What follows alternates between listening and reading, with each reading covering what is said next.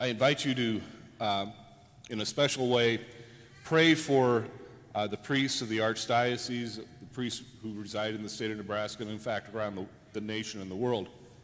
We have our first positive case of COVID-19 in a young priest in Omaha, and we have 2 pastors who have been exposed who are currently in quarantine for 2 weeks. So we've got a couple of parishes that restarted last week and now have again shut down for the next 2 weekends. If I had been looking at my calendar a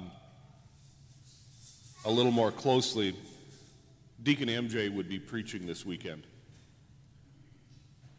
Trinity Sunday for me is one of the most difficult Sundays to preach in our liturgical year. And it's difficult because there's no good way to explain the Trinity. We celebrate the unity of the Father, the Son, and the Holy Spirit, and theologians and scholars for centuries have been trying to explain it.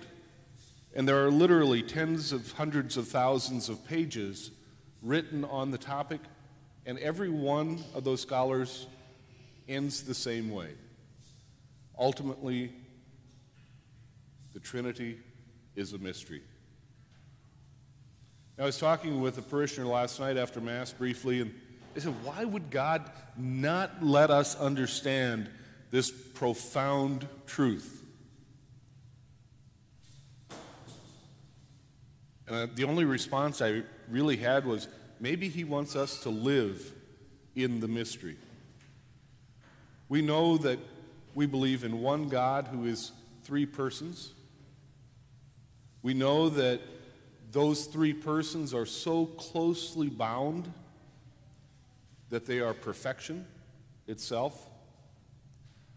They each have their own identity. They each have their own charisms and their own nature, but they're one substance.